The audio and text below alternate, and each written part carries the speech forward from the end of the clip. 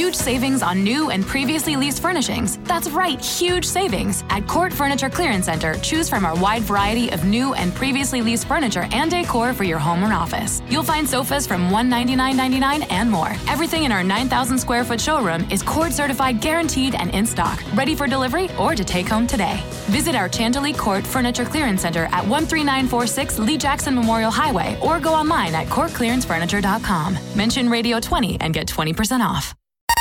You're listening to the Fantrax Podcast Network.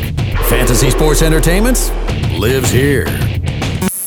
Rotoware.com. Rotoware. Big shout out to the Rotoware company. It's so comfortable. Can't recommend them enough, man. Yeah. High quality t-shirts. Shout out to Rotoware.com. You see me rocking the shirts on the videos and stuff like that. Where'd you get that? Rotoware? That is courtesy of Rotoware. It's just the highest quality of shirts. Yeah, I really like the baseball designs you got here. The shirt is beautiful. Everybody who I've talked to who has the shirt basically says they can't believe how good the quality is. Yeah, Ken, I've seen you've been getting a lot of love. You said you've been only running for a little over a month. CBS guys are tweeting out shirts. I'm seeing fantasy personalities everywhere digging this guy's shirt. I love the Run DFS shirt. It comes with the baseball cards with all the different shirts on it. Rotoware on Twitter. Check out rotoware.com. Oh my God, is this shirt making love to me right now? Like, what's going on?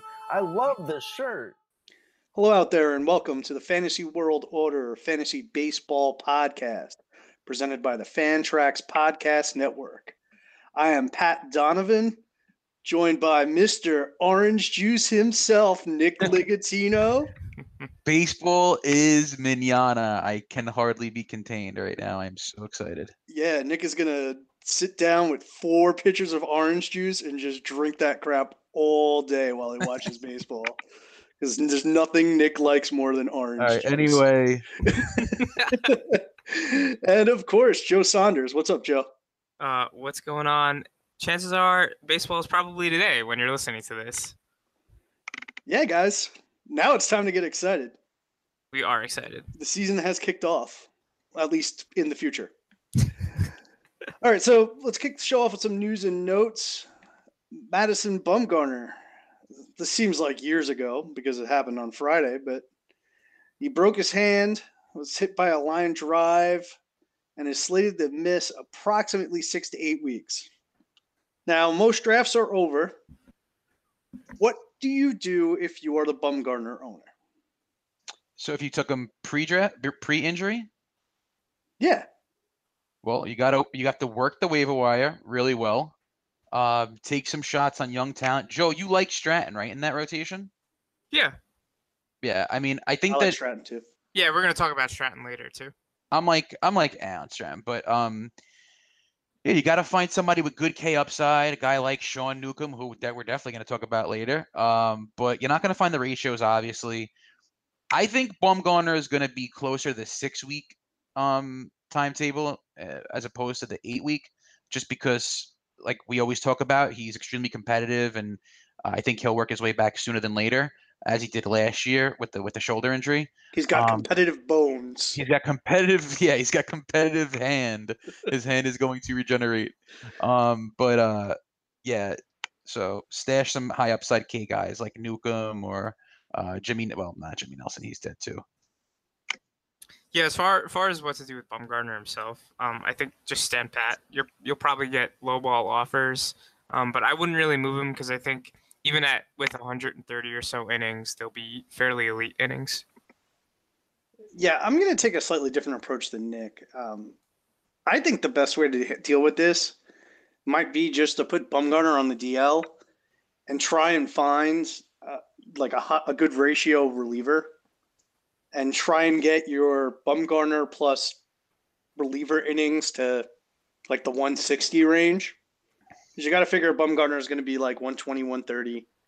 And if you can get 30-ish elite relief innings, then you're really only missing like 50 innings of top-notch production. And I mean, candidates for that role, Brad Peacock, Josh Hader, Tommy Kahnle, Anthony Swarzak, Yasmiero Petit. Could even take the shot on Tyler Glasnow. Although he's definitely at the back of that list. But they're like all pretty much free to acquire. And even if they're on other teams, I don't think that they're valued so highly that it would be difficult to get them in a trade. But I mean, if you were to insist on taking a starter, Nick mentioned Chris Stratton. I think the Angels starters, not named Richards or Ohtani, would be relatively available. Jake Junis, who we're going to talk about later, Hyunjin Ryu. Two young guys, Nick Pivetta and Marco Gonzalez, could be interesting. But I prefer the reliever route. What do you guys think about that? Yeah, no, I'm down with that. That's a pretty good strategy. Yeah, I think that's a good strategy too. Okay, and we go from news that's a week old to news that is breaking as of a few hours ago. Salvador Perez slipped carrying his luggage and hurt his MCL. He's going to be out 4 to 6 weeks. So, same sort of question. If you're the Sal Perez owner, your drafts are done. What are you doing in terms of trying to get a replacement? Who's a guy that you like that's out there? Well, right now, under 50% owned in Yahoo leagues, Yasmani Grandal, surprisingly, that's really low for a catcher. I mean, when you compare it to a guy, let's just say Jonathan Lucroy, who's the next guy up, he's 64% owned, and I'm not really sure why. Grandal turned in a kind of a Salvador-esque year last year. He hit 22 home runs. He had a healthy OPS. The batting average was, I believe, 240. Let me put it up real quick. Yeah, it's 247. So Sal's usually like a 260-ish type hitter. Yeah. Yeah. So and with Grandal, he's got more power upside. And I know that there's an issue there with Barnes, but the playing time. But the way it looks right now, Barnes had a really rough spring, and it seems like the Dodgers are just always committed to Grandal the last couple of seasons. So hasn't Barnes been banged up too? I mean, he's played through it if he has been, but I thought he was like they were reluctant to play him at catcher because he had shoulder problems. Maybe. Well, I mean, he does have second base eligibility this year, and that's obviously a big plus. But yeah, I think Grandal is a guy you look at, and I think Austin Hedges, a guy I've spoken about a lot on the pod. He hasn't done it yet, but I like him for 20+ home runs and a healthy average 250+ on a not so bad Padres team. Yeah, so I'm outside of the top 12 is Austin Barnes, as the Turner injury may open up some second base playing time for Barnes. But outside the top 300, and I don't actually know his percent owned, but probably fairly low. I'd say Jorge Alfaro. He's definitely a big question mark in terms of ability, but we know he's got pop, and he's got the starting gig in Philly, which is kind of important here because I'm sure there aren't a lot of catchers left on the wire that have sole possession of a job. Like Chance Sisco, for example, who we'll talk about a little later, is probably going to split time with Caleb Joseph. Tyler Flowers might split some time. So it's hard to get guys that'll for sure get at bats.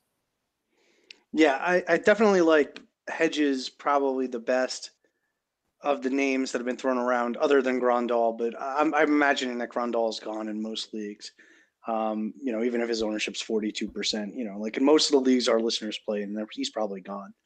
A name that I like is someone that Joe just touched on is Tyler Flowers. I think that he's a guy that can provide a healthy average and pretty good production because I think he's going to hit in the middle of the lineup.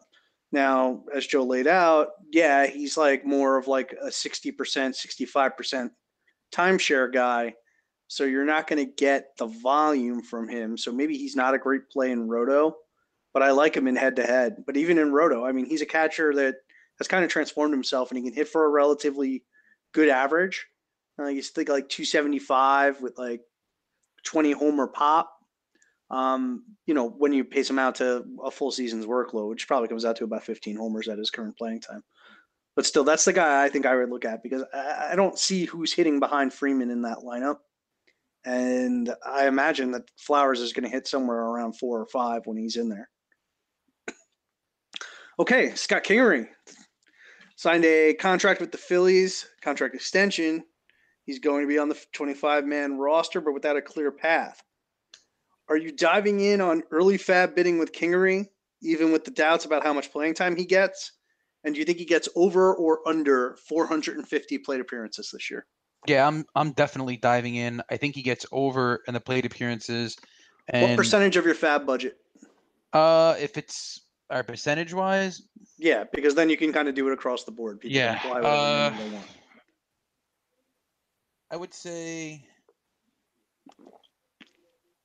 a little over, in between maybe 10 and 20%. So 15%. Yeah. Yeah. Okay, what about the at bats? What do you think? Plate appearances, I said over under 450. Yeah, I think he goes over. Joe? I think he goes over, just slightly over. So Kepler said he wants to try and fit Kingery everywhere, pretty much outfield, infield. I don't think he's got a lot of professional outfield experience, so it might be a little tight. But I think at the end of the day he'll get over 450. And what do you think about him as a fab target? Well, I only bid about 5% in our home league, so I'm gonna go with 5%, and it was way under. So, yeah, I placed a small bid in our home league as well. How much?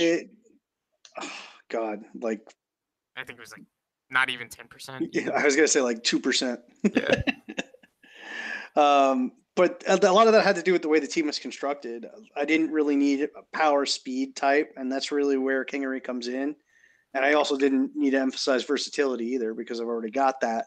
So, I mean, if you need the versatility or you need some category juice, Kingery's an asset. And I think he's really a big asset in head-to-head daily leagues because you need to be able to change that lineup daily to get him in when he's in and get him out when he's out. I think his playing time is going to resemble Ian Happ from last year, except he's obviously starting the year in the majors. Happ took a month and a half to get up. So I think he's going to go over that 450, but I don't know. It's going to be much more than 500. What do you guys think about that? Is like the Happ sort of comparison good, or do you think he's got a more concrete role? No, I think he's got an easier path. I mean, Happ's, second base last year, it would have been tough for him to just come in and get the job over Baez, where Kingery he can play anywhere, and you've got a lot of guys in that team right now that have some question marks, and they're going to compete. The Phillies are going to be really good this year. They're just getting better and better every day. So I think he comes up. He's in. I mean, he's already on the club, so I think he's going to get the at bats, and I think he's going to play a lot, and he's going to have a different type of year than Ian Happ. Better. Okay, so the Phillies are definitely pretty good. I agree. But I don't know if there's necessarily like a clear path to playing time. I mean, Crawford will probably slot into shortstop, right? Cesar Hernandez is pretty darn good, in real life sense. And so it might take Maikel Franco to really, really struggle.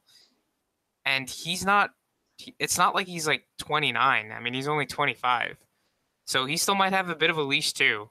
And that outfield was already crowded too. Yeah, and the outfield is crowded, right? So the playing time is definitely not going to be outfield. It's got to be somewhere in the infield. So I do think he'll be between like 450 and 500 at the end of the day, but I don't think it's easy, like Nick suggests. All right, Dinelson Lamet just added to the DL, out approximately 6 weeks with elbow soreness, although there was no structural damage. And after initial reports, there was some buzz that he was feeling a lot better and could possibly be back before May. If you are shopping for a replacement for Lamet, who are some names going mostly undrafted that you would target? Definitely Jack Flaherty. We're going to get to him later. Definitely Jack Flaherty, right? Yeah. Like if he's available, he's the target. Yeah. Yeah, I agree. He's looked great this spring. Also, I know you guys aren't crazy about him, but I'll bring him up again. Sean Newcomb's a guy to watch. The command has been better this spring. Nick really likes Sean Newcomb, everyone. Okay. I love Sean Newcomb. Yeah, I think it's Matz, Janice, Shoemaker, Skaggs. Like you mentioned before, Pat, the the Angel starters, but I think Matt's could have some juice. What do you think about Nova? How do you guys feel about I'm Nova? done. Really? Yeah, he offers nothing in strikeouts. Yeah. Okay. Like he's like a 0. Yeah, I think I'm more inclined though to take the shot on the starter if I'm replacing Lamet.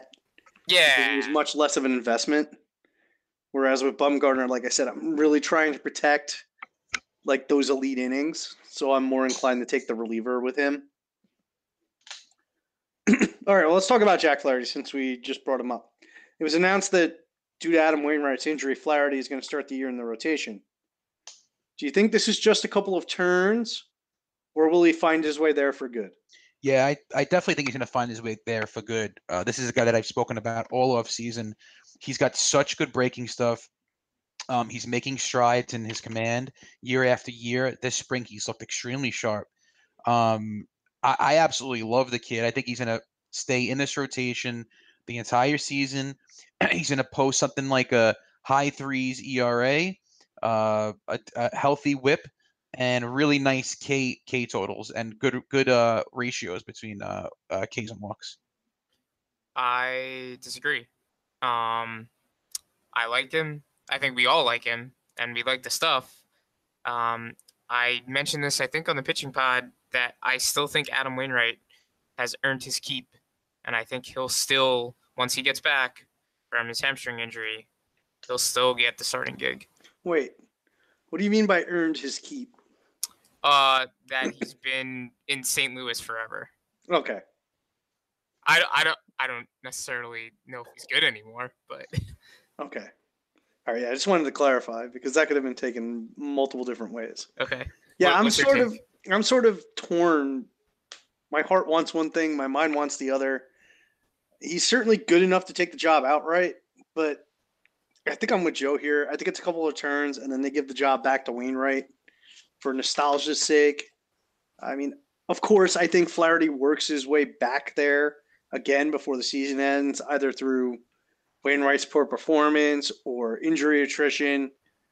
But I don't think he's going to go straight through unless he gets off to a ridiculous start. I mean, I'm talking like one of the best pitchers in baseball over, a 3-start stretch to start the year. I think even still, he might get the boot, to be honest. Possible, but that's his path. Yeah. I think that's the only way. Okay, so Greg Bird, out 6 to 8 weeks, needs surgery to remove a bone spur in his ankle. It feels like the same old story. If you have no DL, are you moving on from Bird? And if you have the DL, he's a definite stash, right? Yeah, if you have the DL, it's a definite stash. If you don't have the DL, as much as I really like Bird, and he was a guy that I think he was one of my bold predictions, he's so friggin' injury prone. As a Yankee fan, what was that? 0 for 1. Yeah, exactly. I can't believe that he's hurt already. Like when I talk to other Yankee fans, we're just like, oh my god, we cannot. Like it's insane. The guy is just made of glass. So I'm unfortunately dropping him, and it really sucks because I had him projected for like an insane year, like 35 home runs and all kinds of good totals, and it sucks. Okay. Is there anybody you like in particular to fill in, Nick? On the waiver right now, I mean, take a look at Neil Walker. Neil Walker's got a nice path to some real playing time now in Yankee Stadium. It's a guy who has been criminally underrated his entire career. I mean, not the last couple of years. I get that why he's been undrafted, but his earlier years in Pittsburgh, he's just a solid 20-plus home run hitter with good average, good OPS. He's a smart hitter, doesn't strike out much, and now he's in one of the best ballparks in baseball with one of the best lineups in baseball. He could get some serious playing time and pump out some real nice counting stats. So I really like Neil right now. Let me ask you guys something. Between Greg Bird, Madison Bumgarner, Justin Turner, and Salvador Perez, Greg Bird's definitely the guy out every time, right? If you only have, let's say, 3 DL slots.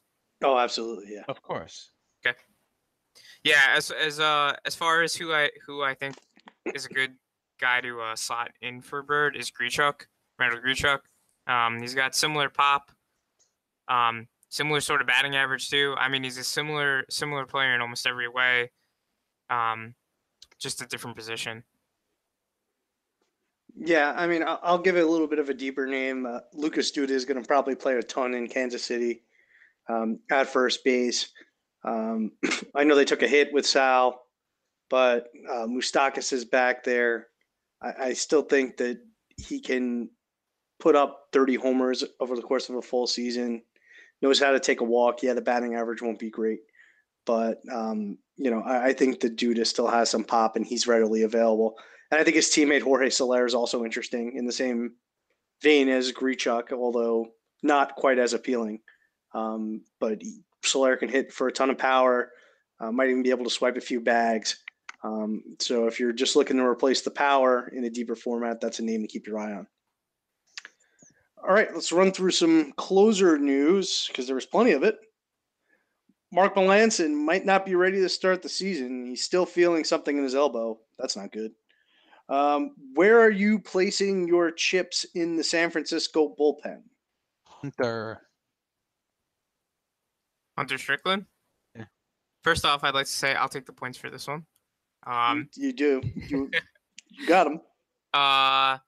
Yeah, if I was a betting man, it's Hunter Strickland, but I have a really sneaking suspicion that it's going to be Tony Watson. Yeah. As much as I'm not excited about Hunter Strickland, I think he's got the best skills in the pen, and that's where I'll place my bets. Dyson can kill you. Watson can kill you. So even if they do take the job, I don't know that I'm that interested in them because I don't know that they're all that much more appealing than like a Fernando Rodney type. I'll take the safe play in terms of ratios and hope for the best. So Angels beat writer Jeff Fletcher says he thinks that Blake Parker is going to get the first crack. Are you guys with me that only Mike Scioscia knows who the hell he's going to give the call to on the first game of the season? Yeah. Yeah. Yeah, I think this is just speculation from a beat writer. And I still think that it's going to be Jim Johnson because there is no justice in the world. Wild card. Brad Boxberger was named the closer in Arizona. Are you holding on to Archie Bradley? Definitely. Yeah, because he's like a Josh Hader type, right? Even if he's not getting saves, he'll still provide you good ratios. So yeah, and he's worth the hold. Boxberger's thrown like 30 innings in the last 3 years. He's made a class. Yeah. But that said, the people that picked Boxberger, good on you. I mean, you cashed in, at least in the short term. Definitely. And then we've got some guys that are apparently going to be sharing saves. Nate Jones and Joaquim Soria with the White Sox. And Dominic Leone and Tyler Lyons in St. Louis with Luke Gregerson on the shelf. Any name that you find particularly interesting among that crowd?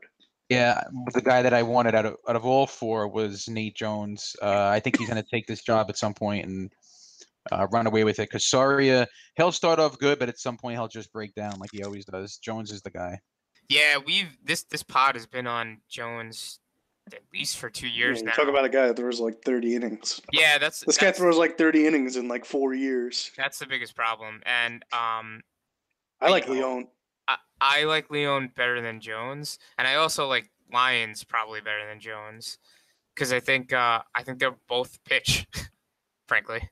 Yeah. Okay.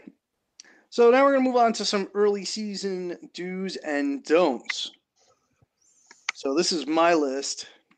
First up, I've got do. Watch as much baseball as you can. Drink it in. It always goes down smooth. Drink that orange juice. Yeah. Yeah, this is an obvious one. Just watch some games, enjoy it. And use the good old eye test. Yeah, I was about to say, don't just enjoy it. Watch it with a critical eye. That's how you pick up on the Chris Taylors and the Luis Castillos of the world. The numbers are unstable, but the eye test will give you a good idea where the changes are coming from. Yeah, Pat wasn't watching baseball in 2014 when I stole Chris Medlin from him for Dexter Fowler. Yeah, who's someone who like immediately pops out to my head is actually Xander Bogaerts. Like, I'm really interested to see some more Xander Bogaerts and that adjusted swing. Yeah, I think he might even go too much the other way, to be honest. Yeah, you just hate Bogaerts. Yeah, I just don't like Bogaerts. Do not have Xander Bogaerts on your team. Okay, in all seriousness, do not live and die with each pitch and each at bat. Unless if it's Byron Buxton. Batting 8th. Yeah. Yeah. So Buxton's batting 8th. That's not good. Next up. Well, you're not going to elaborate on that? Oh, no. I mean, yeah, like the same way you shouldn't live and die on each individual game. I mean, baseball is a long season, as we all know. And I think there's some value. I mean, there's definitely some value in watching each at bat. Like, it kind of ties into that first point. But each at bat individually, you don't want to give too much weight, especially this early in the season. See, I think this is sort of a skill. Like, fantasy baseball is fun, but it's a lot of work. And when you're staring at an opening day filled with 0 for 4s and pitcher blow-ups, it's rough. And you kind of need to take a step back and detach yourself, like you were hinting at, Joe. I mean, you need to let the season develop. You know, the bottom of the roster, provided you don't have strong feelings about guys, you can sort of churn and burn there, but you just have to be careful and not panic. Nick, you have any thoughts? Yeah, no, I agree. It's definitely as far as do not live and die with each pitch and each at bat. It's really hard to do that if you're one of those Yasiel Puig, Carlos Gomez owners. Yeah. Like, those kind of guys get you really frustrated. So just, bear with them and they'll eventually find it. Except for Carlos Gomez, who's just bad. All right, so comb your free agency list for bench pieces and stashes. Yeah, I think every fantasy owner worth anything does this like pretty much immediately, right? After a draft. Yeah, depth is key, man. Depth is key to winning a fantasy championship. There are injuries that are going to happen in baseball. There are young players out there right now on the waiver wire that are going to break out. It happens every year, and you need to be smart about it. And what I do, and what I did this year and every year, is after the draft, I take the guys with the most upside, I pick them up, and hope they go nuts to start the year. And and if they do, I have a really nice trade chip. Yeah, I think this is somewhere where we might have missed the boat a little bit before the season started. And this Joe has hinted at, like, I like to think that our listenership is knowledgeable enough that this stuff is fairly common sense. But the DL and minor league spots, or in Yahoo, you have the NA. Those slots are your best friends, especially in the late rounds of drafts, because they give you open roster spots and the freedom to add after the drafts without dropping anyone. In your standard 12-team mixed league, there is almost always 3 or 4 guys that just make it out of the draft that have no business making it out of the draft. So if you can give yourself the opportunity to get the first access to those guys, that's exactly what you want. And you want to maximize those slots as much as you can going into the year, because it gives you more assets. And the more assets at your disposal, the better.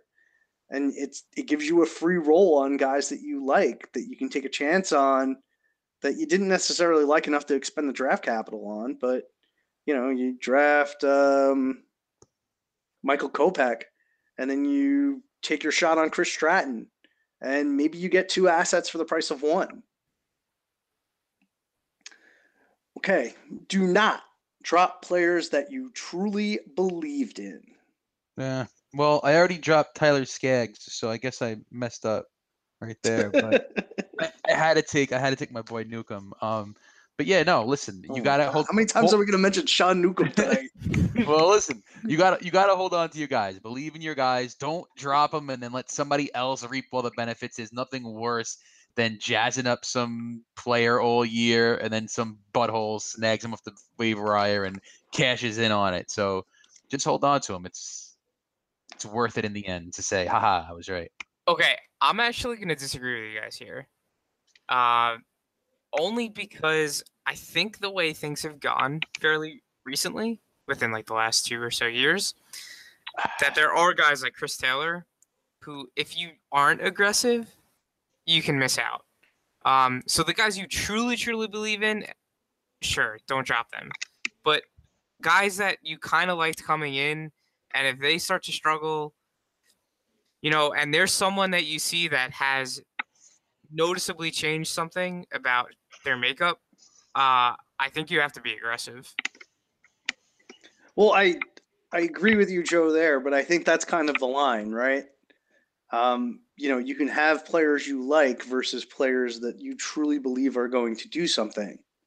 And if you like them and they struggle, I'm okay with tossing them away, provided they don't have any residual value. I mean, these are the guys we're talking about that are on the back ends of your roster. But if you have a player that you thought was going to break out, like Nick with Jack Flaherty, you want to see that through, as opposed to, dropping him for a starting pitching streamer. Yes. So I think that's kind of the line. And I've got like an interesting story. Well, not an interesting story, but, a few years ago, you guys know this, when Evan Gattis got his first crack in Houston, I drafted him. I was a really strong believer in him with that DH job, that he was going to see a ton of volume and have a ton of value. And then he struck out like 20 times in 30 at-bats. He was the worst player in baseball. He was dreadful. And I held strong, and he turned in a year where he hit almost 30 bombs and was a top 5 catcher. So, I mean, these guys can look really bad in small samples. But if you have a firm belief that they are going to do something or they're going to break out, you should stick with it. All right, so my last scour other rosters, note weaknesses and strengths for potential trades. Yes, you must buy low and you must sell high.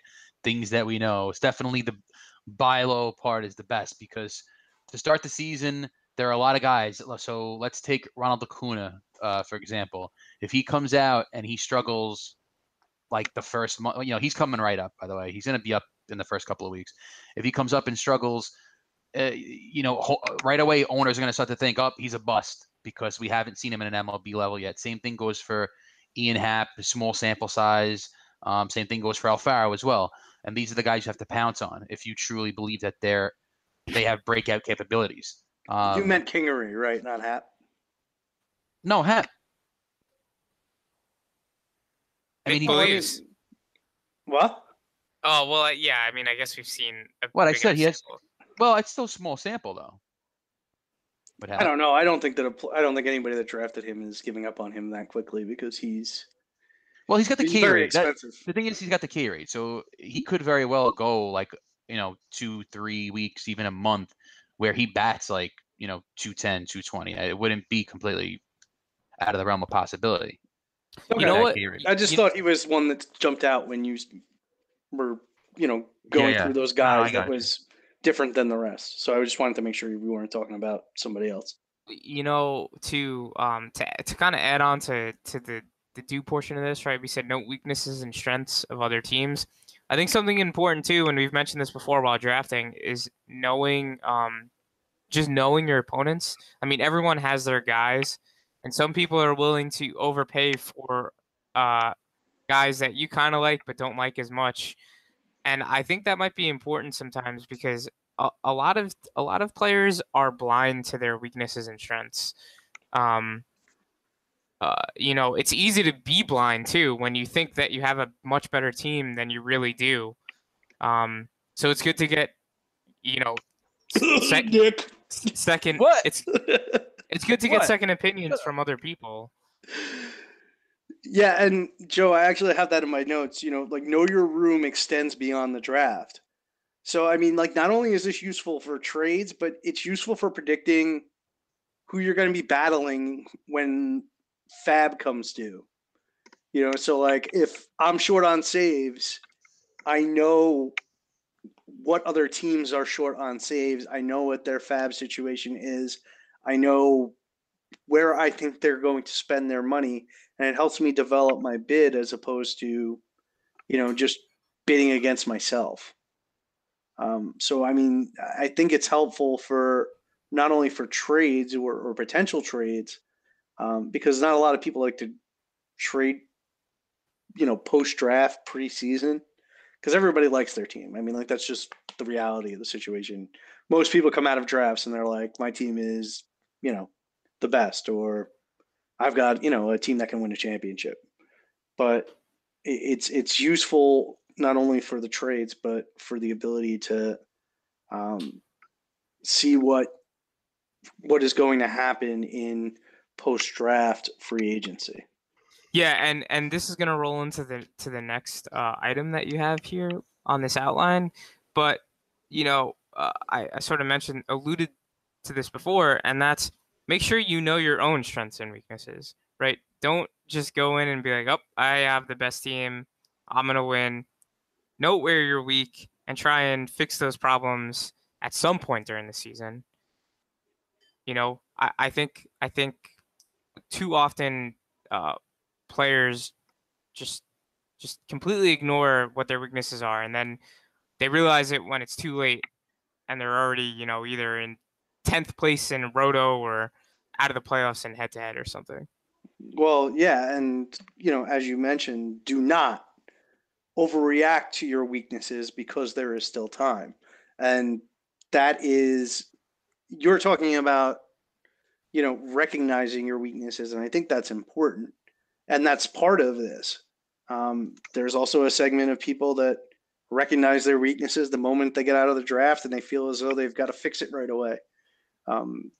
There's no need to. You don't need to do it right away. If you're short on power, you don't need to run out and offer the world for Chris Davis. If you're short on speed, you don't need to pay through the nose for Delino DeShields or Jonathan VR. The time to do that was during the draft. And if you didn't like the value on those guys then, you shouldn't overpay for them and pay beyond that post-draft. There are going to be players that are going to emerge in free agency. It happens every year. Values will stabilize. Those guys will settle closer to their draft cost or below them in most cases. So you don't have to go out there and trade for them when you're in a position of weakness in, mid-April. You can wait a few weeks and let the season develop. And this is especially true in head-to-head leagues because, you don't have the pressure to finish on top or in first place that you do in Roto. I think in Roto you have to be a little more aggressive, but that doesn't mean that you have to overpay. Yeah, well said. But you mentioned the Shields, and see, this is why I always say it's good to draft guys like the Shields because you have a lot of guys that will panic, and guys always panic about speed, especially after the draft. So if you took the Shields and I think his ADP was around 160-ish. Incorrect? Correct? Around that area? Sounds about right, but I think that it was going up. So my point is, last weekend it was probably 145 roughly. All right. Well, my point is, guys like that I think could return instant value after drafts, and you could shop him. If you have a guy like that and you could spare the steals, you could immediately target a team that has all the power and get a nice return for a guy that you took in the 14th, 15th, 16th round. Yeah, absolutely. So those 2 points kind of go together because that's what I meant was you scour the other teams and you look at them and you try and recognize where they're weak. And then if you've got that excess, you've got that excess speed or you've got that excess power, that's where you want to attack those teams. And you don't want to be unreasonable because you don't want to burn a bridge. But at the same time, if they need it, you can try and charge them a premium. All right, we're going to move it to an early season watch list. So here we're going to name 4 players apiece that we really want to keep our eyes on. And I will kick it off and talk about one player that Nick has always liked, CJ Cron. Wow. So I think there are 2 things to watch for with Cron. Or Cron. Whatever. First is the playing time situation. Is Tampa giving him the opportunity to play every day? Or is this the Angels all over again where they platoon him and they jerk him around and they take him in and out of the lineup and you never know when he's going to play? I suspect they're going to play him, but I don't know for sure. If they play him, he's going to be in the middle of a lineup and be a pretty good source for RBIs, considering the plus base runners in front of him. Second, and this is the primary reason, Cron's ground ball rate last year was down 9%, and he pulled the ball 14% more. To me, that's a player that's trying to tap into some latent power. This spring, Cron had 3 homers, 9 doubles, and his air out, ground out numbers were 17-8. If Cron could put the ball in the air more to the pull side with full-time at-bats in the AL East, he could turn into a very sneaky 275, 25 homer hitter in the middle of a lineup, which still has value these days. Mr. Sunshine on my ass, CJ Cron. You know what? That prediction that you just gave for him was like my exact prediction year after year after year when I thought that Pujols would Except you gave him like 8 steals because he's got sneaky speed. Nah, 10 steals. He does have sneaky speed. I'm surprised that you brought him up because you constantly just brush him off whenever I bring him. Because he's always been a 16 homer hitter that's gotten 450 at bats. Well, is what I've said he is. Yeah, but whatever. I love CJ Cron, and I agree with everything you said. That's all I have to say about that. And yes, you definitely need to watch him. Joe, are you watching CJ Cron, or are you just changing the channel? I'm probably changing the channel. Right. I'm moderately interested, but... All right, why don't you tell us somebody that you're interested in? Okay, so I'm interested in Chance Sisco. So he made the MLB roster to start the season, and that's really good news. So he hasn't shown much pop to date, and he wasn't really scouted as having much pop. But he was and has been scouted with his ability to handle the bat. And I think he could see a nice boost in pop with the juice ball in an MLB environment. So I think he'll be able to handle advanced pitching, and he's not going to hit 300 right off the bat. But this season, he could float around like 260, 270, which is a plus at the catcher position. And I think with that juice ball, he might be able to slap double-digit home runs. So he's kind of like a Posey light, obviously without the runs and RBIs. So the real thing to look out for here is just check the playing time splits between Chance Sisco and Caleb Joseph. Yeah, and I like him as well, especially he definitely gets a boost in OBP leagues. He does walk a ton. I like him a lot too, Joe, and he looked pretty good this spring. He's definitely a guy that I'm watching right now. And he plays a catcher, which, obviously, huge plus. I don't know. I just have a cardinal rule against rookie catchers. I just think the position is such a tough one to learn at the major league level that oftentimes the bat just lags behind because defensively they're so important. Now, I understand that he's obviously shown the ability to hit at all prior levels, so maybe it'll translate at the major league level, but I have my doubts. Nick, who are you interested in watching? So I'm going to start off with Jose Martinez. I know, Pat, you wanted to talk about him as well. Yeah, I claimed him first, but whatever. You claimed him, I drafted him, whatever. Yeah. But anyway, yeah, this is a guy that everyone needs to keep their eyes on. He has some real power. He's like 6'7", 200 and God knows how many pounds, 220 pounds. He's hands a big the size of Alaska. Hands the size of Alaska. He has all the tools, honestly, and I think that he's going to get the playing time. I don't think he's in the opening day lineup. They decided to go with Jerko instead, who Jerko just keeps coming back to haunt my life. Yeah, Martinez is the real deal. He's going to hit for good average.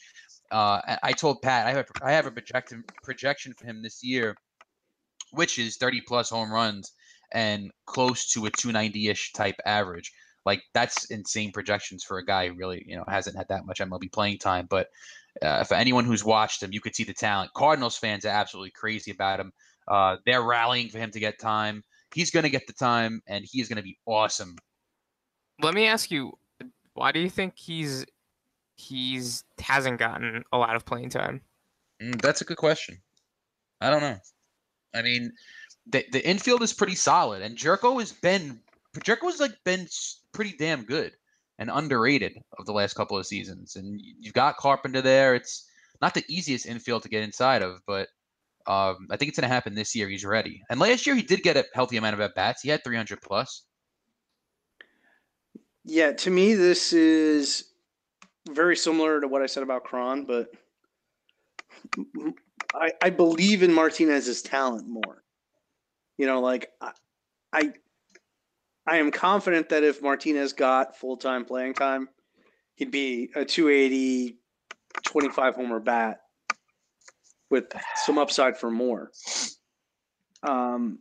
It's just the playing time is not secure. And, as Nick just mentioned, opening day, Jerk goes in, Martinez is out, and, it's against a righty. So, I mean, you figure Carpenter's at first base.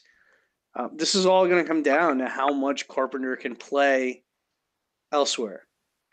How often can Matt Carpenter play second base or third base for the Cardinals? And that's really going to be the issue unless there's an injury that opens up time for Jose Martinez. So that's what I'm looking at. I'm not even looking at Martinez because I think he can do it, and I'm confident he can do it. It's just how many times a week is Jose Martinez playing? Yeah, so you mentioned I can't recall. Oh, Kingery. You mentioned about Kingery, and I think Martinez too, right? Martinez has a lot more value in a daily league than a weekly league at this point. And only a daily league with like a deep bench. Mm-hmm. You need the roster spots to have him right now. Otherwise, he's just a guy you have on your watch list, and you're watching with, eagle eyes, hoping that the opportunity comes through one avenue or another.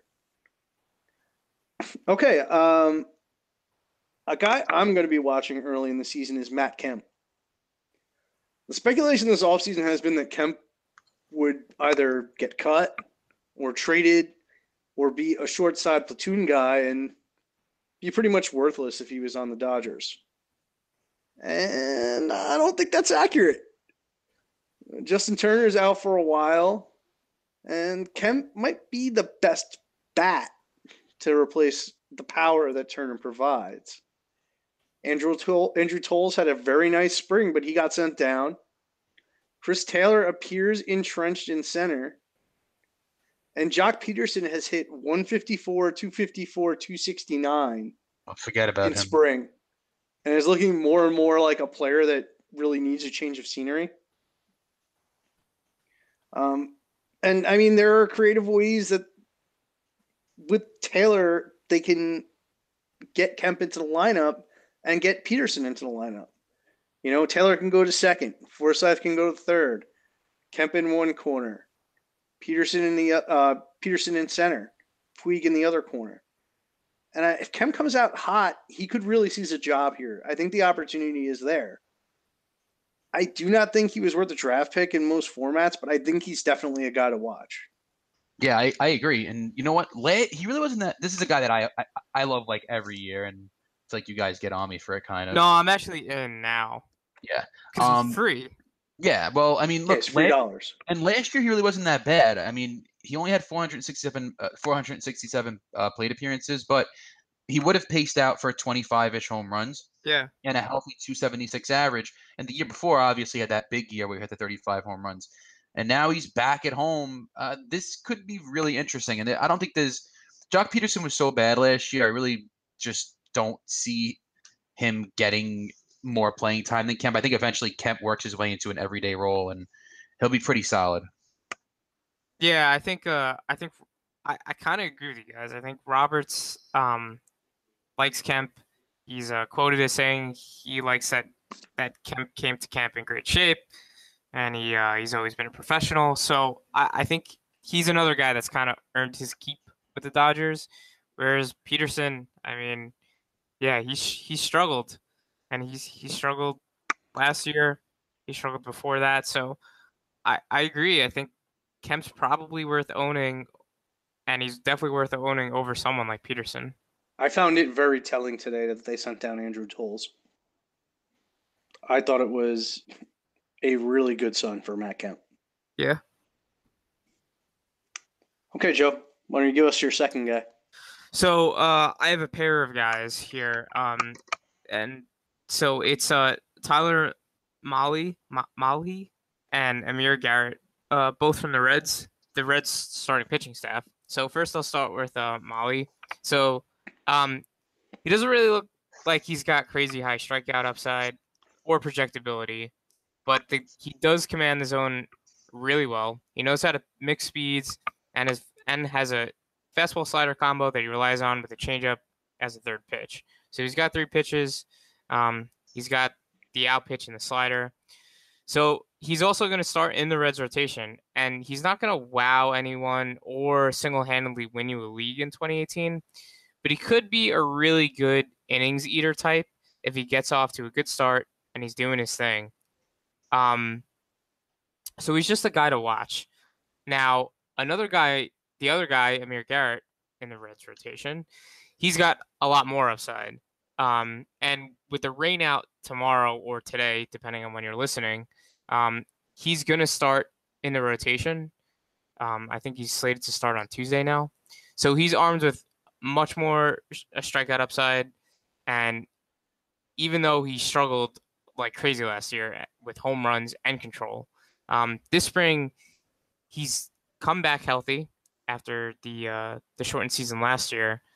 And he's been clocked pumping mid to upper 90s after sitting in the low 90s last year. So he's another name to totally watch. I wouldn't recommend really picking him up right now, but if he gets off to a hot start or two, I think you want to grab him. And I think Garrett's you probably have to be more aggressive on Garrett as he has the name with, he's got the hotter prospect name. So you might get sniped there if you're not aggressive. See, I kind of disagree with you. I like Mahle actually better. Yeah. I mean, take away last year, which obviously extremely short season, just 20 innings pitched, and he's had like really, really, really impressive walk totals in his minor league career. Yeah, he's got great command. That's what I said. Yeah. So I mean, and as far as the K rate, it's hovered like a right around 8 and over. Like around 8.40, I think is his career average in the minors. And I think that could translate into the majors as well, along with really good command. I kind of like him better than Garrett, where Garrett's kind of been an up and down guy as far as command goes through the years. But yeah, I like Mahle's upside a little bit better. Well, I mean, let me just give you some background on Garrett. Garrett is a former college basketball player. Who was not fully devoted to pitching up until time of his graduation. So he's a bit older. And as Joe pointed out, his velocity jumped this spring. And I believe it was the result of a mechanical change. And probably health. You've got, yes, and he was very banged up last year. I think he had hip issues. Yeah, hip issues. Yeah. So, I mean, you combine health, you combine a pitcher with limited experience, starting late, and you add in a velo boost that produced results, I am much higher on Garrett than I am Molly. And a lot of it has to do with the ballpark, because I'm looking at Great American, and Great American's not the park where you want to be rolling 7.5, 8K per 9 and relying on, contact to get your outs. It's not a good mix in that ballpark. Whereas if Garrett's truly turned the corner and is going to become a strikeout, pitcher and K somewhere around 1 per inning, he becomes much more appealing to me than Molly ever would. Yeah. I just think Garrett's got the higher upside. Yeah, absolutely. I would rather roll the dice on Garrett than Molly. Nick? Hey, you know who we haven't spoke about at all tonight? Oh, God. Oh, Jesus. Here it comes. Well, we haven't spoken about him a lot on previous spots, so let's. I want to hear what you guys think about Newcomb. So Sean Newcomb, it's a guy that I picked up after our draft. I'm really excited to see him play this year. He's shown better command in spring training, which is obviously his biggest fault. Otherwise, you really can't argue that his strikeout stuff is real, and he has an absolute ton of upside in that department. The problem is just the walks. He doesn't really give up that many home runs either. So if he's able to bring that 5.13 based on ball 9 to just give us 4.3 might be livable. I mentioned I comped him to Robbie Ray through our group chat. I think over the years, if he could develop some better command, he could turn into what Robbie Ray is now. But it seems like, and I know it's obviously a small sample and it is spring training, but it has been better. So I'm a believer. I absolutely love the stuff. The breaking stuff is off the charts, and I'm really excited to see what this kid could do this year in a full season. He's in the rotation. What do you guys think about Newcomb? Pat? I am not going to draw conclusions about his control off of a 15-inning sample in spring training where he was facing slightly above AA competition for most of it. So here's my opinions on Newcomb. He certainly got strikeout stuff. He's a pitcher that, as Nick outline, could survive because of that strikeout stuff with a below average walk rate. So, if he can get it to around 4, yeah, he can live there because he's got the K stuff. But to me, I've watched this guy pitch and I do not like the mechanics at all. I think that he is wild with his mechanics. I think he has minus command of his stuff, and that's going to lead to walk problems, high pitch counts, and ultimately I think he ends up being a reliever. I've got nothing to add aside from the fact that I echo exactly what Pat said. I think he'll end up being a reliever. Sorry, Nick. That's all right. Okay, my next guy is Chris Stratton. I just want to take this moment just to say that this was originally for Nady Ovaldi, but his arm fell off again. Yeah, rest in peace. But listen, I don't want my, optimism about Eovaldi, which perpetually exists, to overshadow my optimism for Stratton. He finished last year really strong. He has a dynamite curveball and had a really strong spring. 3.29 ERA, a K per 9 over 27 innings. And he finished up last year really strong as well. Due to the injuries, Stratton's going to get a nice long look in this rotation, and he's going to have a plus home park.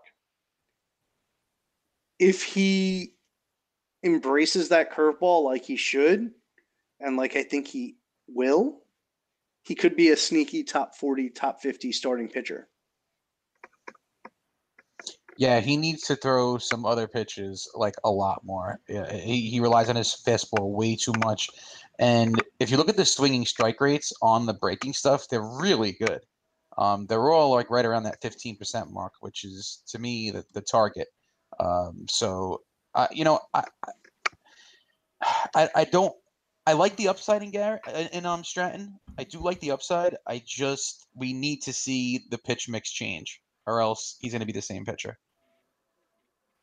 So I know he's in the top somewhere in spin rate, pitch spin rate, and that's the thing that's really got me excited about Stratton.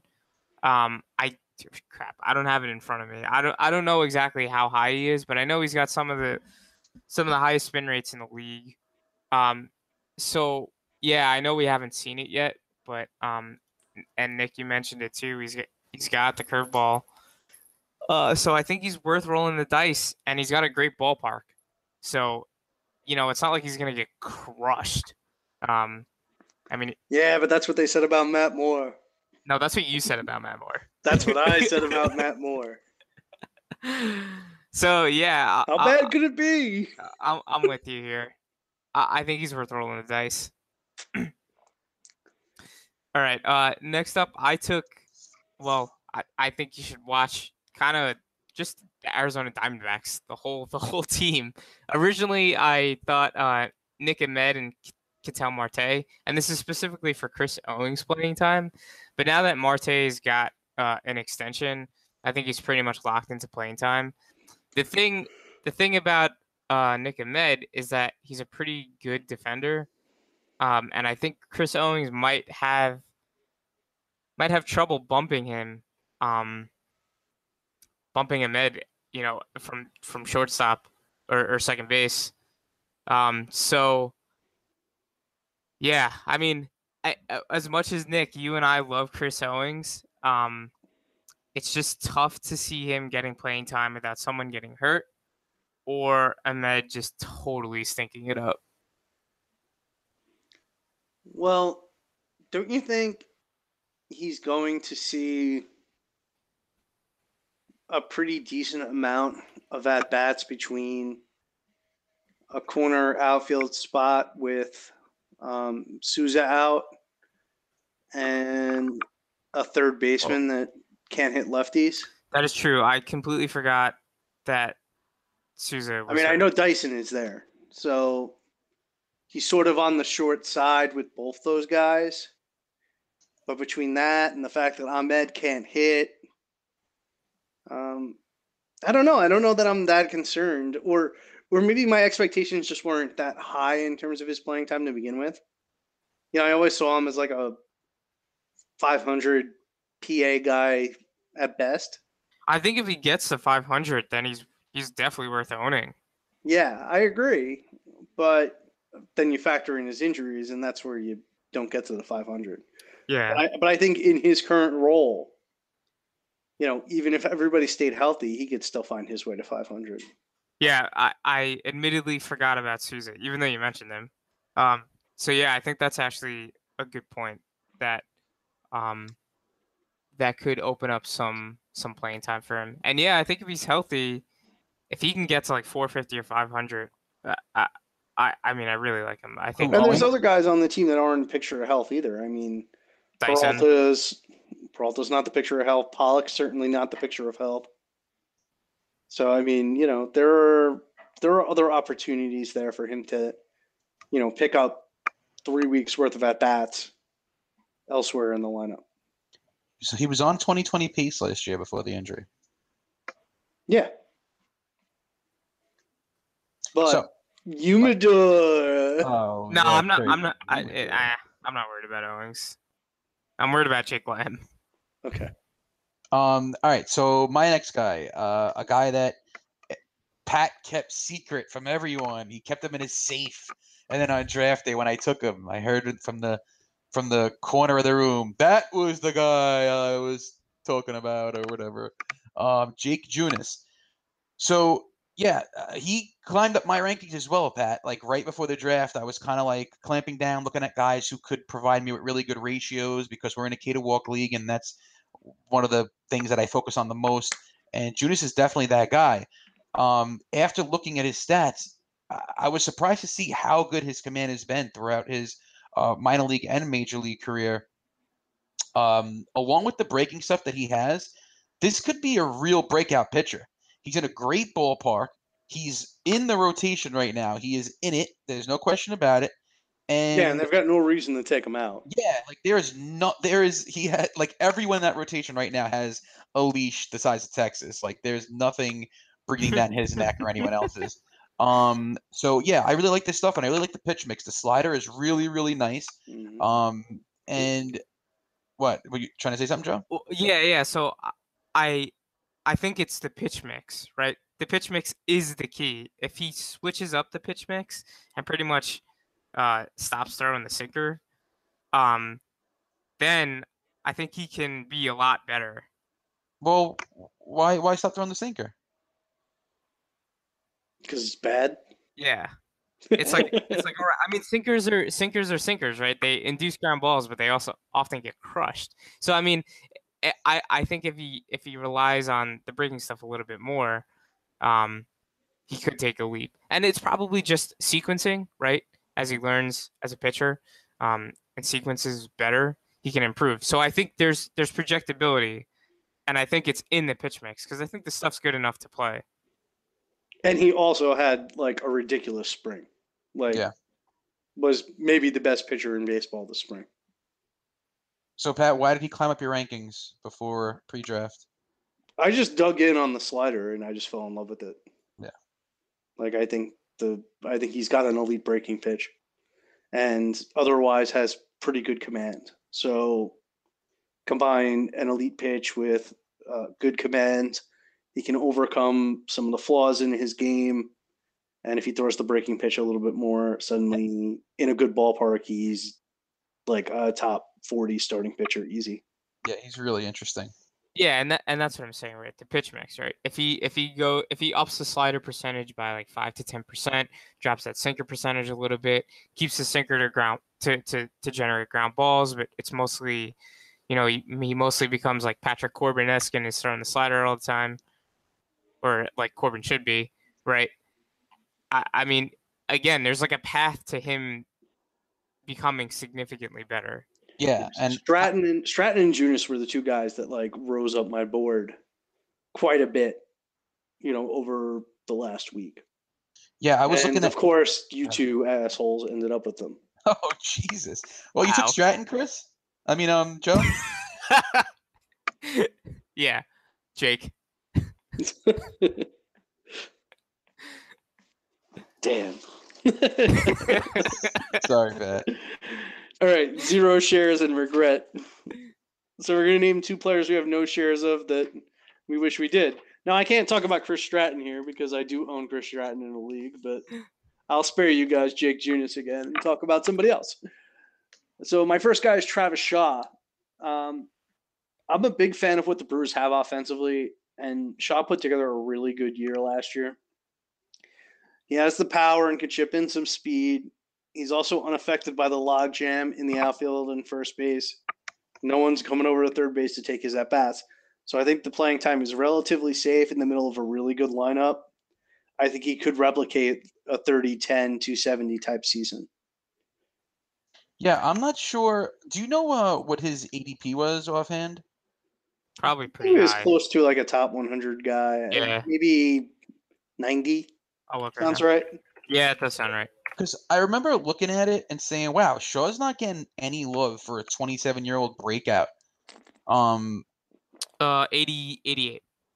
Damn, I'm good. I think it's the speed that people don't believe in, if I'm not mistaken. But he's like 15 of 16 or something like that. Yeah. Like when he runs, he's run very well. Any concern that the Brewers are going to be better and might not run as much? No, because Craig Counsell is going to love to run because he's Craig Counsell. Craig Counsell. Just asking. Yeah, I mean, no, I'm not worried about that. the Brewers lineup is insanity. Like these guys I have Braun projected for so many RBIs, and Shaw is going to get these guys get on base so much ahead of him. Like the totals could be insane. Yeah, but that's even kind of my point though. Like, not only are those guys going to get on base, but he's not a part of that whole mix where we're worried about guys coming in and out of the lineup. Like there is nobody to take him out of this lineup. Yeah. Braun was miserable at third base. He's never playing third base ever again. Yeah, he hates first base. How's he going to play third? But yeah, you're right. He's protected. All right, Joe, why don't you give us your first guy that you have regrets about? My first guy is Blake Snell. I didn't get any shares of him either. He went early in our draft, huh? So he went. That's because he's sexy. In our Battle of the Podcast League, it kind of just didn't work out that we got a shot at Snell, and then in our home league he went a lot earlier than I thought he would be. Someone must believe in him even more than we do. Somebody listened to the podcast. Yeah, so he's just an excellent breakout candidate. He was great after the pitching mound change. We discussed him a lot, and I just really wish I could have him so I could say, we called that one, but no shares of Blake Snell. Well, we could still say that, Joe, because we were all over him. Yeah, and we have a podcast, which is nice. Yeah. Nick? I don't own him either, and I was really shocked to see him go that high in our league. Because like round 6 or 7? It was high, and you know what it is? I just felt like with him, he would only go really high if it was one of us taking him. But that's kind of what I thought. Yeah, so that's why I was like really shocked. But yeah, listen, he's gonna be awesome, man. His breaking stuff is no joke. And if this command, if the better control, I'm sorry, is real, then this could be like a stupid breakout season from him. Yep. All right, Nick, tell me who one of your biggest regrets is. Charlie, come on, Charlie. Oh, Charlie Morton. God, I had him penciled in on my team. Like there was like 2 guys that I had penciled in on my team. It was John Gray and Charlie Morton. I got John Gray, thank God. But I missed out on Morton, man, and I'm really upset about it. I know that he's not a big innings guy. I guess with him, you're hoping for like right around that 150 mark, but you're getting really, really good quality innings from a guy that is just another guy who is just extremely underrated. Everything he did last year was real. All the strides he's made over the last couple of seasons are real. Last year, he had a 10 K per 9, and he only walked 3.07 per 9. Those are really, really, really good numbers. So someone else took him a lot higher than his ADP was, and I missed out on him in that draft. I'm really upset about it. I love Morton. Nick, you left out one of the best parts. What? That ground ball rate. The ground ball rate. It's not just the Ks. It's the ground balls, man. 50+% ground ball rate. Morton's fantastic. And, I'm not really worried about the injuries because, again, you just kind of have to put these things in perspective. I mean, you pencil them in, you hope for 125, 130. And if you get more than that, it's gravy. If you get less than that, he never really went at a price where, if you lose him very early on, he's prohibitive. So, I always viewed him as a value. I didn't get any shares of him either. And it is a regret for me, but he's a player that I think you can feel pretty good about, especially as like a number 4 SP. Like I think he's fantastic in that range. Definitely, which is where he was going. Yep. Does Brad Peacock represent like a cheaper version of Charlie Morton? No, because he doesn't have the ground balls. Yeah, but the K and the walk are actually pretty damn similar, and the ERA. Probably. I don't know. I think that Charlie. I also think Charlie was a little better bet to go deeper into games. Okay. Like I think Peacock was a guy that like did a lot of like 4 2/3. Yeah, he did. But I bet you the price difference probably justifies that. I mean, don't get me wrong, the right? price I difference really is like all about Charlie Morton. role. I mean, don't you think? Like, Yeah. And like I want to be clear, right? Like I like Charlie Morton too, but it just came to me that like Peacock kind of is really similar, and he's a lot cheaper, or he was a lot cheaper. I think Charlie's the better pitcher overall. I don't know. I don't know that they're that close. Because Peacock's really a two-pitch guy. Yeah, but he's been a successful two-pitch guy, and he's got. Well, he's had one good year. Yeah, but we all believe in it though. Like and they're like elite pitches. Yeah. Pitches. Yeah, I agree, but I don't know. To me, like Peacock should be that multi-inning relief guy, I think, at the end of the day. Yeah, which is okay, right? But what I'm getting at is that at the end of the day, right, unless if Charlie Morton stays healthy, which is possible, right? But I wouldn't bank on it. The end of the day, they're probably going to be really, really close. So I think your point is, if I'm getting it, is the extra 20 to 30 innings of Charlie Morton is not worth, whatever the ADP difference was. I don't actually know if it's not worth it. It's just that I think it just shines a light on how good of a steal Brad Peacock could be. Yeah, I agree. Yeah, I'm with it. Yeah, I do think the Peacock kind of dropped off dramatically after, his quote unquote demotion. But I think that was a little overblown. And real quick, just to stick on the Astros pitchers for 1 second, like I just want to bring them up for a second. I feel like we really haven't spoken about Lance McCullers a lot on the pod, but after I took him at the draft, I was like, oh my god! Like I didn't think I was going to own him. And then after I did, I was like, oh my God, this could be it. It just looks so sexy. And I was approached by 3 different people at the draft that wanted him. And I was able to flip him for Chris Davis. But like looking back on ADPs at 120. You got him cheap, man. Yeah, but looking at the ADPs right now, like who's going around 127, got Sonny Gray, Stroman, all these like guys. Isn't Lance McCullers wasn't he like super sexy at that ADP looking back? I mean, McCullers he's a guy that can win you a league. Yeah. I mean, I love Stroman. Stroman's my boy, but he probably can't. I feel like the kid in the "is this real life" meme. Because last week I said that Lance McCullers was a riser for me. Yeah, and we actually, when we discussed McCullers on the pod, we all agreed that he could be like top, like ace level pitcher. Yeah, he had that upside in the best case scenario. So yeah, Nick, you're wrong. You just don't listen to the podcast. Okay. All right. My second regret is David Price. And, as is usually the case, early drafters benefited, and then the market caught on late. In February, Price was going around SP35. And when the calendar turned to March, it felt like every draft I was in, he went almost as a top 20 starting pitcher, which I still think is pretty good value because I had him just outside the top 20. He's looked great this spring. He's reported that he's healthy. He came back last year at the end of the year and was very, very good. So, I mean, I think that people that got Price are going to walk away very happy, especially those that drafted early and were able to get him when he was going outside the top 30. That boy is good. Yeah, he looks really good in spring training right now, like super sharp, old David Price.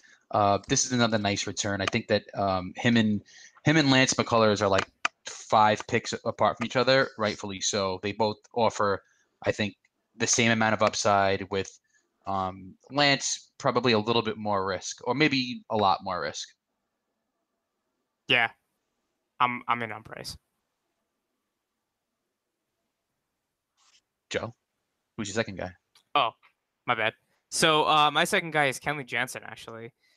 So this really is all about just never having owned the relief pitcher And I think Kenley Jansen is definitely special. We've talked about him on the Relief Pitcher Pod. He's in a class of his own. He's elite. He's great. He's been great for a number of years now. And in our home league, he went in round 5, and that's with 48 keepers off the board. So he went in like 100th overall. And I know typically his ADP was like round 4, so like 48, 50 or so. But man, 50 picks after that, I think that's a really, really good value. And I think he went in our league in a place where he should have. And I think, it would have been really nice to just own the relief pitcher and not really have to worry too much about scrambling at the wire. I kind of disagree with you. I can never fathom the idea of taking a reliever in round 5. I just can't. But yeah, Jansen is that guy. He is super elite, but it's just too early to take a closer. You're praying for 65 plus innings, and there's just not enough juice there, even in a saves league. Yeah, it's a closer. I have no regrets. I do not care about owning the top reliever at all. Yeah, Pat got Raisel Iglesias in like what round? Round, I think 12. Yeah. So Joe, would you rather have Kenley Jansen in 5 or Iglesias in 12? Come on. I think I'd still rather have Jansen. Oh my God, you're nuts. Oh, you cray. Yeah, I'm digging my heels. It was Iglesias in 11. Not that it really matters. Yeah, still, you cray. You cray. All right, Nick. Oh God, I almost cried on draft day when Jameson Taillon was taken. All I heard was Pat's loud, drunk voice, like, "Oh no!" And then I heard him say, "Oh, look at Nick! Everybody, look at Nick!" Yeah, this was really sad, man. This was a really sad day. I lost my Taillon. This is my guy. And I look at him like the poor man's Luke Weaver, young pitcher with extremely good command, extremely good upside, nice breaking stuff, really nice breaking stuff, really nice movement. I think the upside with this kid is just absolutely tremendous, and his ADP is friggin' sweet.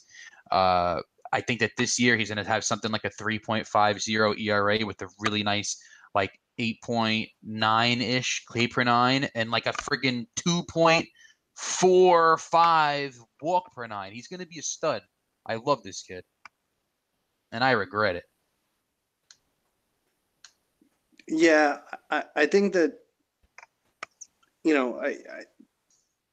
I said this when we discussed Taillon, and I think that your opinion of him is definitely higher than mine, but I definitely do think that he was being underdrafted, as like a right around top 50 SP. I think he should have been closer to 40, maybe inside the top 40. There were a lot of extenuating circumstances that made last year difficult for him. And he was also very unlucky. So, good ballpark, pretty good defense around him, luck swing, hopefully better luck on the health end. I can definitely see him returning value at where he was going in drafts. Yeah, he should. I think he's like a near lock to return value.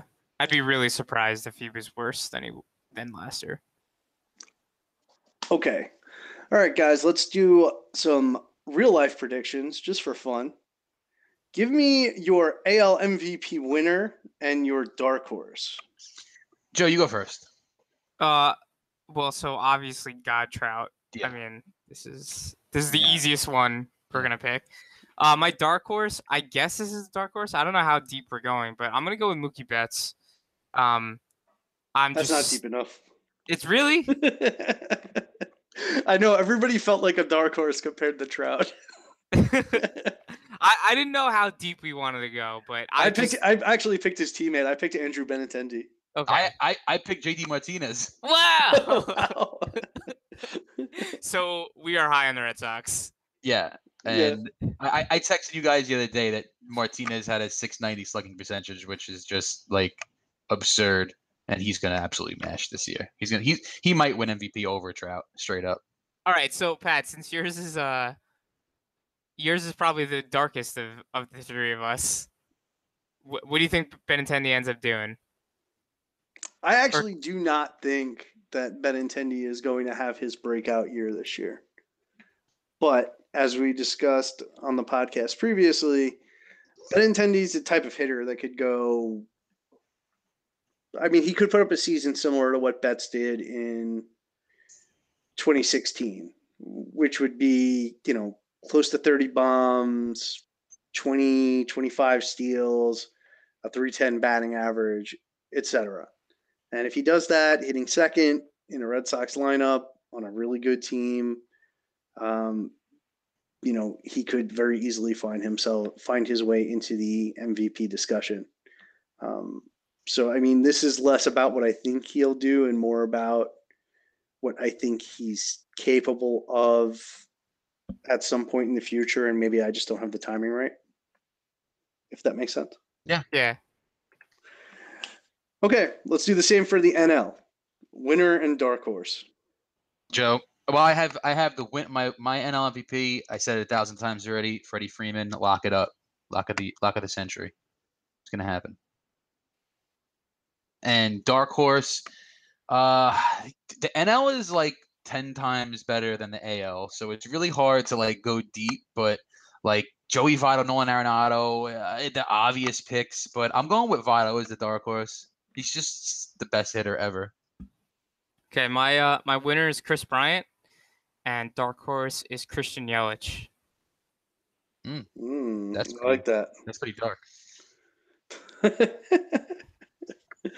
All right, my winner is Nolan Arenado, and my dark horse is Lorenzo Cain. Carlos Santana.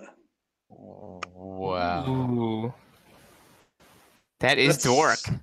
That's just a taste of things to come, boys and girls. All right, AL Cy Young, winner and dark horse. Joe? Oh, I'll go first. I have Chris Sale.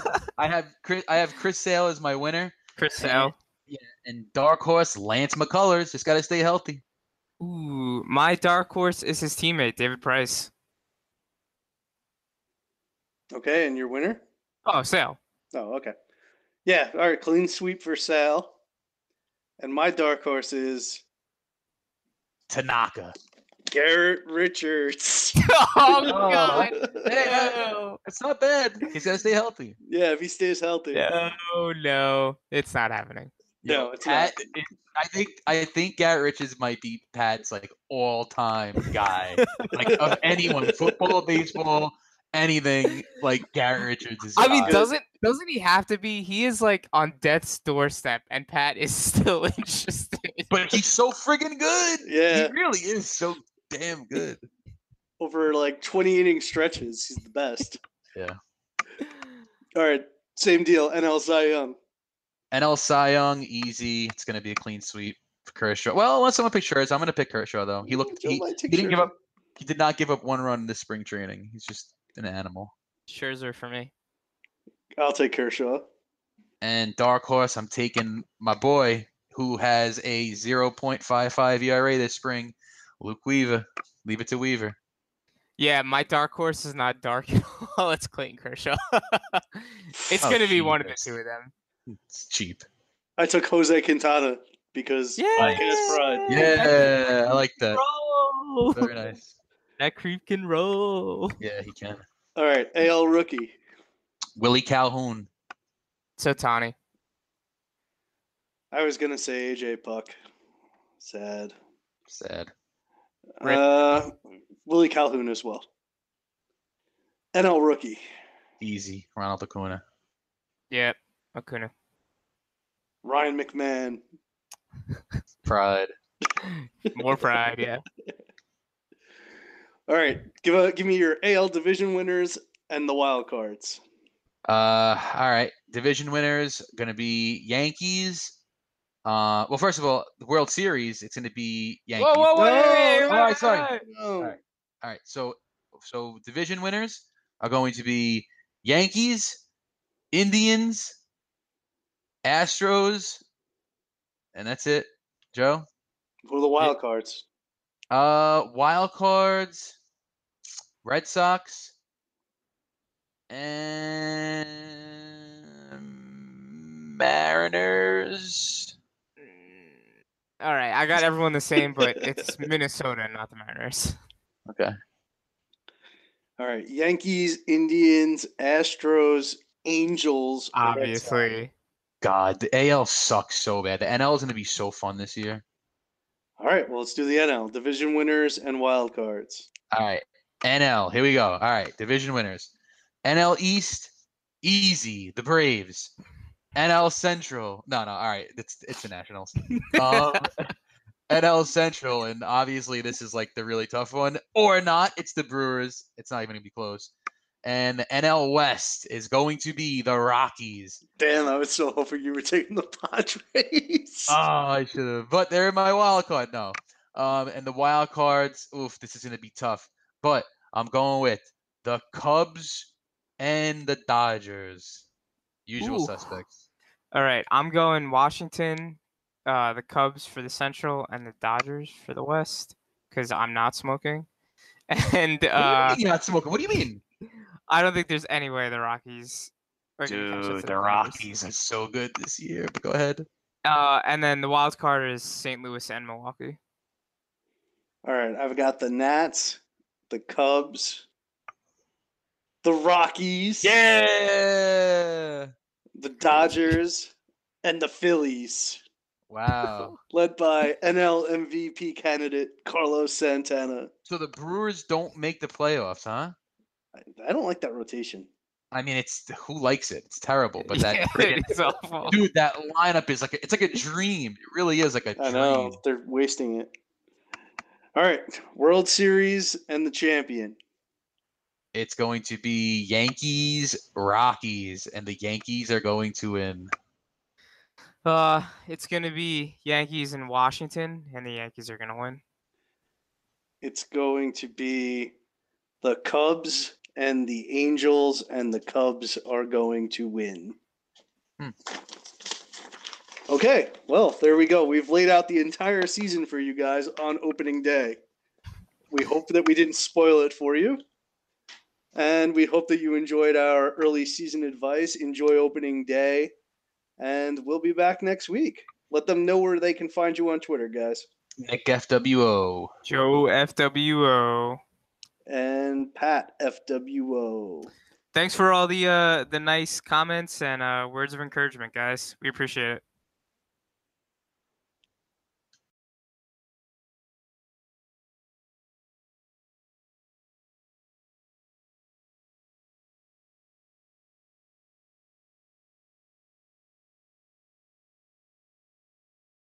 This is firefighter Rafael Porriette for Firehouse Subs, introducing the new Firehouse Pub Steak Sub with savory steak, crispy fried onions, and our rich Belgian beer cheese sauce. On tap for a limited time. Order yours at firehousesubs.com today. Remember, a portion of every sub you buy helps provide life-saving equipment for first responders. Firehouse Subs. Enjoy more subs, save more lives. Limited time only, plus tax. Participating locations. Firehouse Subs will donate a minimum of $1 million in 2018 to the Firehouse Subs Public Safety Foundation by donating 0.13% of every purchase.